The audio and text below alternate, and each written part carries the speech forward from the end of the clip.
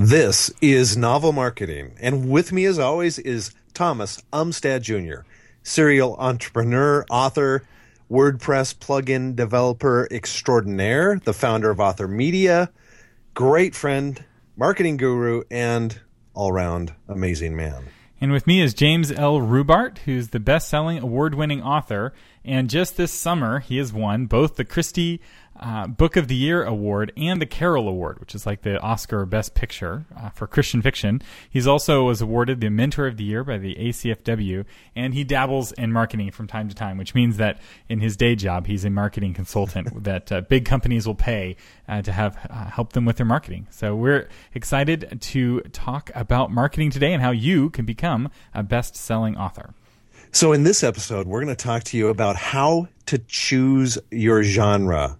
Right? So many people go, oh my gosh, I love this genre. I love this genre. How do I choose which one I'm going to end up in? So if you're in that spot, or maybe you're in a genre and you're saying, I want to expand into another genre, we're going to give you reasons not to do that. And we'd love to have pushback on that because sometimes people say, no, there's a way to do multiple genres. We'd love to hear from you on that. But what we want to dive into is if you're in the spot where you're going, gosh, I really need to choose a genre, and I'm not sure what it should be.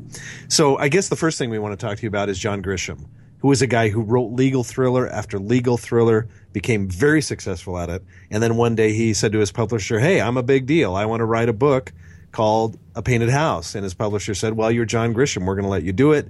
And, of course, sales were horrible for that book, and then he went back to writing legal thrillers, and the sales went back up. So that's one argument on why you want to stay in one genre. Another thing to think about before we dive into this is Stephen King was once asked, my gosh, you are locked into the horror genre. You really cannot get out of it.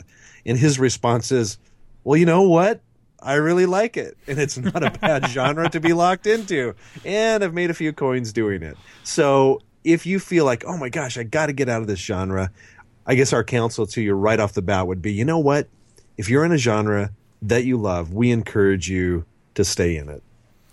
Yeah, because I know a lot of authors who tried to do multiple genres, and almost all of them fail. Sometimes in all of the genres and sometimes in all but one. So you may be the exception, and there are a few who are able to be successful in multiple genres. But generally speaking, you want to master one, and the first one you pick may be the one you're stuck in. And so this episode is going to be about helping you make sure that you pick the right one. You can write whatever you want. You want to choose wisely. That's right.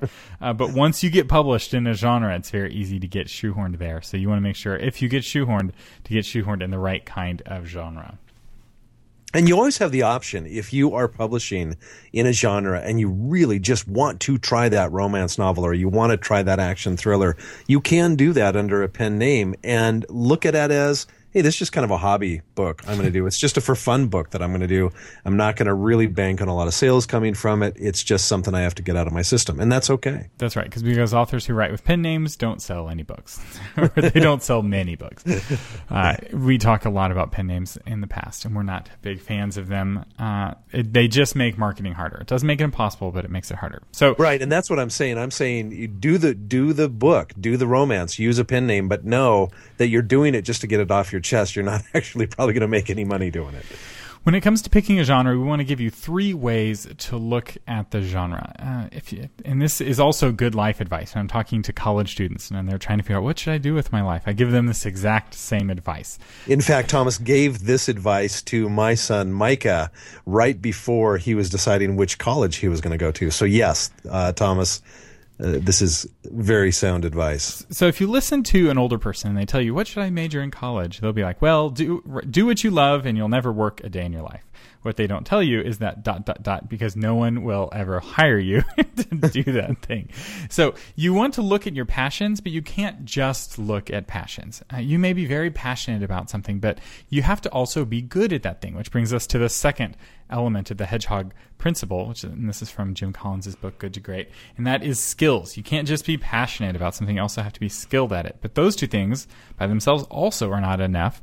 You want to also look at needs, and I'm spelling needs here with a $, and you could call this market demand. It's what people are willing to pay for. So you may be passionate and skilled about something, but if people aren't willing to pay for it, you're not going to be able to feed yourself as an author, and you won't be able to be a professional author. It can be a happy hobby, but it won't be a professional hobby, making money. So let's talk about some passion tests. Jim, how do you tell if you're passionate about something? You cannot avoid it. You are drawn to it like a magnet. For example, look at the type of movies you love, and you might just list out your top 20 movies, the movies that you go back to and view again and again. That's a clue. And if you find yourself going to science fiction again and again and again, that's probably the genre you should be writing in. If romance is your thing, that's probably the genre you should be writing in. And there's a flip side to this test, too. If you never like watching romance movies, and you never like watching romance or reading romance books, you probably don't have what it takes to write romance. And you probably will not be happy if you get shoehorned there. That will be the special hell for the people who, talk in the theater. That's exactly right. All right, Thomas, the next test would be the throwing a book across the room test. Explain that for us. So when you're reading a book, when do you just get so frustrated with the book that you're like, I could do this better, and you throw the book across the room? That might be the genre for you. Right. Because if you can do it better, you may be able to, if you actually can do it better, you may find quite a bit of success there. Because somebody else made money selling that book. If you can do it better, you can make perhaps even more money. And a lot of times, if you read a book and you go, ooh, I like that book. Ooh, I like this book. But this book, it could have been better if they had done this ending. It could have been better if they'd put this scene in. They should have had a character. That's a clue that you should be doing those characters and those endings and those additional scenes. That's right. The next test is the bookstore test. What aisles in the bookstore do you find yourself going back to again and again? And also, what aisles do you find yourself going to and yet not buying a book in? So you're really interested in, Amish, and you go and you look at the books, and none of the Amish books are interesting to you, but you're still interested in the topic. There may be room for you in that aisle for your own book that's able to reach people who are like you. The next test would be if I could only read one genre for the rest of my life test. In other words, you're going to an desert island by yourself, and you only get one genre for the rest of your life, which one do you go, okay, got to choose this one? That's a good clue that that's the genre you should be writing in. And you may be thinking, well, why are passions even important? Why can't I just do what's, there's market demand for? But ultimately, if you are not enjoying writing the book, how are people going to enjoy reading the book? It's like, if it's just duty for you, it may be just duty for your readers. And, a lot of people start books and they don't finish them. They have to be enjoying the journey to finish the book. And they're not going to recommend a book that they don't finish. If you're a woodworker, or say you're not a woodworker, but you could make a lot of money because you have the skill set to make these amazing tables, right?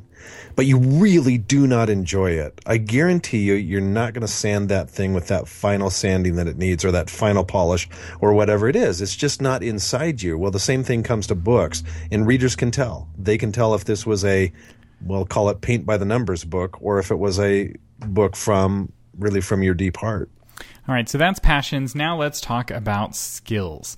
You can't just be passionate about something. You also have to be skilled in that thing. And yes, this applies to fiction. Now, it applies very obviously to nonfiction. I can't tell you how many nonfiction books I've read by people who did not know what they were talking about. It's like, that's a problem? Yeah. These are books that I do not recommend to my friends. I recommend books when the author really knows what they're talking about. But this is Novel Marketing Podcast. We're talking about not marketing your novel, and this really applies to novels. Yeah, for example, if you are writing Christian fiction or fiction with Christian themes in it, and you really do not understand Christianity, that is going to be a problem. If you love writing science fiction, but you don't know how to study science, or it's really a challenge for you to understand the concepts of science, say you want to write time travel and you really don't get quantum physics, well, you might be able to get away with it if you have a really good friend who understands quantum mechanics. But bottom line, if you don't understand the science behind it, it's not going to come across as authentic and specific to science fiction. The people who read science fiction enjoy science, and they will call you on it. They'll find out. They'll go, oh my gosh, this guy does really not know what he's talking about. That's right. At the very least, if you're doing time travel, you need to understand the time travel paradoxes. And there's actually a Wikipedia page on this. There's like 5 different paradoxes of time travel. There's the killing your grandfather and then you're not born, and then how do you kill your grandfather paradox. There's several others. Each paradox has its own movie. There's like the Terminator films paradox and like how that works. If you don't understand that, or if you're writing military science fiction and you don't understand military strategy, it's going to be very obvious in your writing, and you just don't have the skills to attract the kinds of readers who are reading for that thing. But it's not just the technical things. No, not at all. It's romance as well. So if you're somebody that loves romance, you really need to have high relational empathy. In other words, some people are just not as compassionate as other people. Some people don't have that empathy gene inside them. We suggest you not try to write romance. Romance also, another need for writing romance is for you to understand psychology, understand the dynamics of relationships. The best counselors would probably make the best novelists because they understand the wants, the desires, the conflicts, the emotions that go along with any type of romantic relationship. And one more, and this is a pet peeve of mine, and something that really can ruin books for me, because very often authors don't do this. If you write action books, you need, for the love of good writing, to go to a gun range and fire a gun one time. Because if you do not know what it's like to fire a gun and what it sounds like to fire a gun, it will be unbelievably obvious to American readers. So in America, there are more guns than people. Most Americans own a gun, and most Americans have fired a gun. If you are not one of those Americans, you will be very obvious to those who have fired a gun or who hang out with people who fire guns. This is another like frustrating thing for me in TV shows and movies. I've gone through gun training, and these when I watch police officers obviously hold the gun in the wrong way, it just breaks them. It's like, a cop would not hold a gun that way because that is wrong. Me, as a guy who went to a couple hours training, know that that's wrong. A police officer who's studied this for months definitely knows that this is wrong. And we have a mastermind group, and we have a retreat. And 1 year, we went on a retreat out to my grandparents' ranch, and we all take turns teaching a class. And I taught a class on guns and gun safety. And the very first thing I did is I fired the gun downrange before anyone had put their earplugs in or knew it was coming. And of course, half of everyone jumped out of their skins. And everyone was very nervous. And I'm like, remember how you feel right now. Because this feeling is often not captured in books when a gun is presented. And often just the presence of a gun makes people really nervous, especially if they're not used to guns. And it's like, also, your ears are ringing. Very often in a book, there's gunfire and a conversation going on. It's like, that can't happen. Guns are really loud. So this is just an example of you can get skills. No one is born with skills. No one is born understanding science.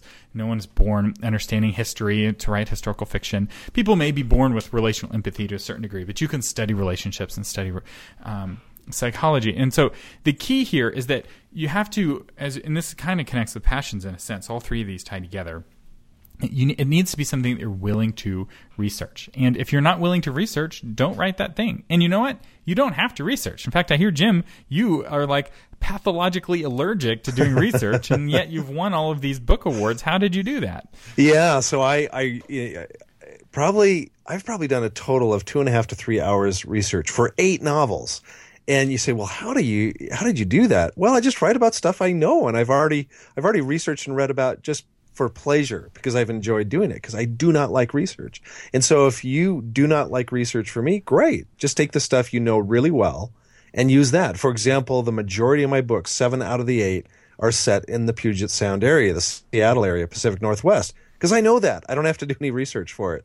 So if you're not a researcher, I want to give you permission to not research. That's right. There's nothing wrong with setting a book in present day in your hometown. In fact, right. There's a good Stephen King is another guy who has done this to great effect. That's right. Another way to do this is to write fantasy, create your own world, and then you don't have to do any research because you get to write all the rules. Although I will say one thing in terms of skills that can help fantasy. If you want your fantasy to resonate with readers, it helps a lot if it's rooted in some sort of cultural folklore. If you look at the really effective fantasy books, there's some cultural folklore that it's tied to, and often very overtly. So Lord of the Rings is tied very closely to a certain kind of like Nordic and Germanic legends. Beowulf. Actually, the reason why Beowulf is so famous is because Tolkien wrote an essay about the poem in the 1950s and put the poem on the map. So it was, I didn't know that. And yeah, it's actually, and historians may look at that essay as being as important as his Lord of the Rings trilogy. So there's some other ways, though, to figure out what you're skilled at. One is to look at what has sold the best in the past. So some of you listening have written quite a few books, and some of your books that you've written were dogs, and some of them were eagles. My suggestion is, instead of trying to write better dogs, write more eagles. if you're writing romance and it's failing, and you're writing zombie action thrillers and they're selling like hotcakes, write more zombie action thrillers. Another is the nightstand test. And by nightstand test, we obviously mean what is on your nightstand. But we would take it a step further and say, what's not on your nightstand? In other words, most novelists have a to-be-read pile that's very, very high. Don't look at that stack. Look at the stack that you've actually read and put on a shelf because you couldn't not read it, right? That's a better indication. Or look at your to-be-read pile and all of a sudden that one creeps to the top. I got to read that one first. Well, probably a pretty good indication. And sometimes you go, wow, the genres are a little bit mixed. I'm not sure about that.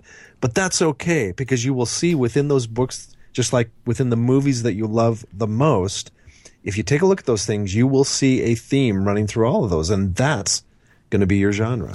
And you're like, oh, well, I don't want to follow the rules of what other people have done. Like, well, that's fine. You don't have to follow the rules, but you have to at least break them on purpose. One of the principles of good writing is that if you break a rule, you want to do it on purpose, where the reader knows that you know what the rule was and you're breaking it in an intentional way. That can be great writing. Whereas if you kind of sort of break the rules because you don't really know what they are, or you don't know what the conventions are in your genre, that just turns readers off and can scare them away.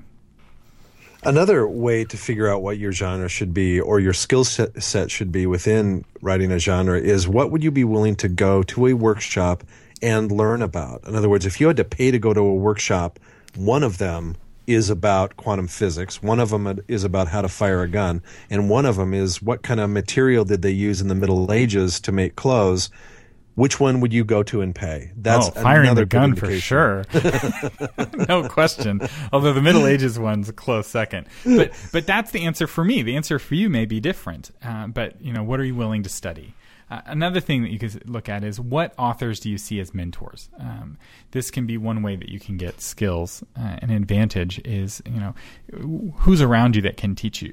I find that often successful authors are in clumps and clusters and little communities with each other. And successful authors hang out with other successful authors, and often in the same genre.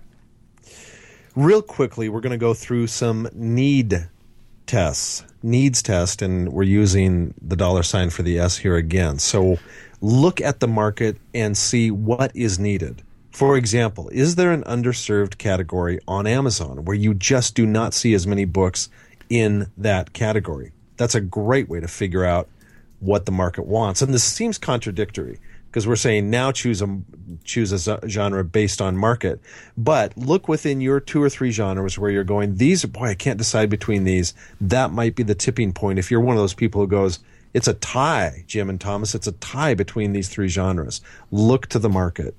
And this next one is important for you self-published authors, independent authors, because this is one of the things an agent would do for you. You can do this for yourself if you know to do it. And that is also to look for overserved markets. So there's been a bunch of really good books that have come out in a certain genre and they all failed to sell. That's an indication that the readers are moving on away from that market, and that's would be perhaps not a good market to try to put your stake in the ground, because the reader base just isn't there. Maybe it was really hot back in the 90s and now people just aren't reading those kinds of books, like end of the world type books, really popular in the 90s because Y2K was looming in the future. Now it's not as popular. It's harder to make those kinds of books work. Let's talk about similar to a popular book or similar to popular movies and TV shows. In one sense, you can look at very popular TV shows, very popular movies, very popular books and go, oh, I'm going to do that kind of thing. The drawback to that is, of course, that wave, by the time you really understand that wave, that's waves probably starting to go down. For example, chick lit.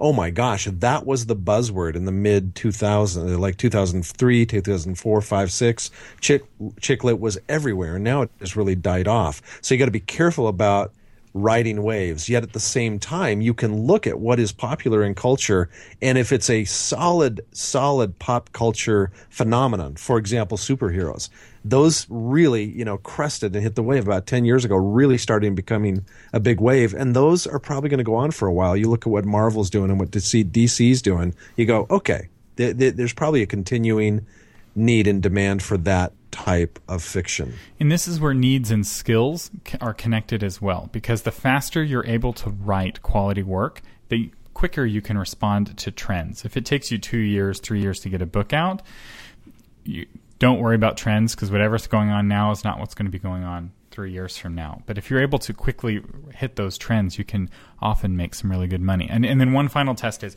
popular computer games.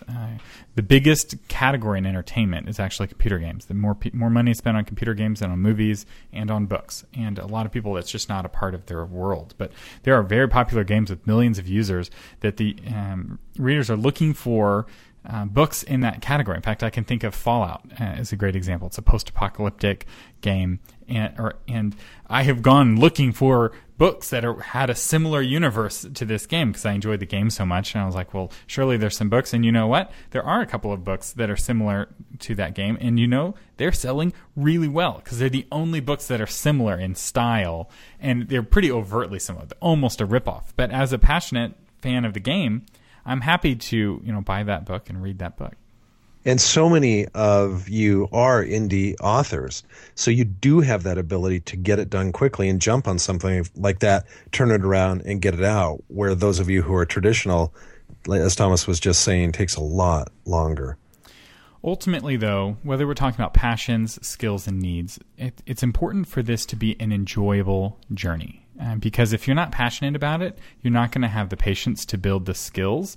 And without the skills, you're not going to be able to reach people's needs in a way that they're willing to pay for it. So I love the way you phrase that, Thomas, because that's ultimately what it is in our minds, is which one is play. And by that we mean, which genre would you write if no one ever read the book? Yeah, because if you're at that point where you're just doing it for the fun of it, your skill is going to go up. And hopefully the market demand is there. It does help to kind of look at the market demand. But I do know authors that all they look at as market demand, and they just chase trends, and they're often always 1 or 2 steps behind the trends, and they're never very successful, and they're not really enjoying the journey. If you can learn to enjoy the journey, your editing is going to be better, your writing is going to be better, and your books are going to be better, which is going to make the marketing easier and the sales higher, which is ultimately what's going to lead to you being a best-selling author, which is our goal to help you become here on the Novel Marketing Podcast. The Novel Marketing Podcast has been sponsored this episode by My Book Table 3, now with Kindle Instant Preview and International Mode and so many additional whistles and bells. We did an entire episode on it. So if you'd like some details on that, you can go back and take a look. Really, this one is pretty phenomenal, what Thomas has created. And we have a new iTunes review. So we want to thank you, those of you who are leaving us reviews on iTunes. Our latest iTunes review is from Payne2, who says, I'm a novel marketing junkie. As an author and photographer, writing books on historic churches and Gothic cemeteries in New Orleans and the bayous of Louisiana, their lessons on marketing hit home. From the smallest details on how to sign books and greet fans at book signings to the 3-part series on branding, both Thomas and James continue to inspire and educate me on a daily basis. Great work. Thank you, Payne2. Yeah, we really do appreciate it. And we now have added a 4th part to the branding series, which we're excited for you. So you can check that out. I believe that's episode 84. And the My Book Table episode is episode 85. If you'd like to give us a shout out on iTunes, we'd really appreciate it. It would help more people discover us. And if you put your name and your book in the review, you might hear it on a future episode. You've been listening to James L. Rubart and Thomas Umstad Jr. on the Novel Marketing Podcast, giving you novel ideas on how to promote yourself and your writing, online, offline, and everywhere in between. Thanks for listening.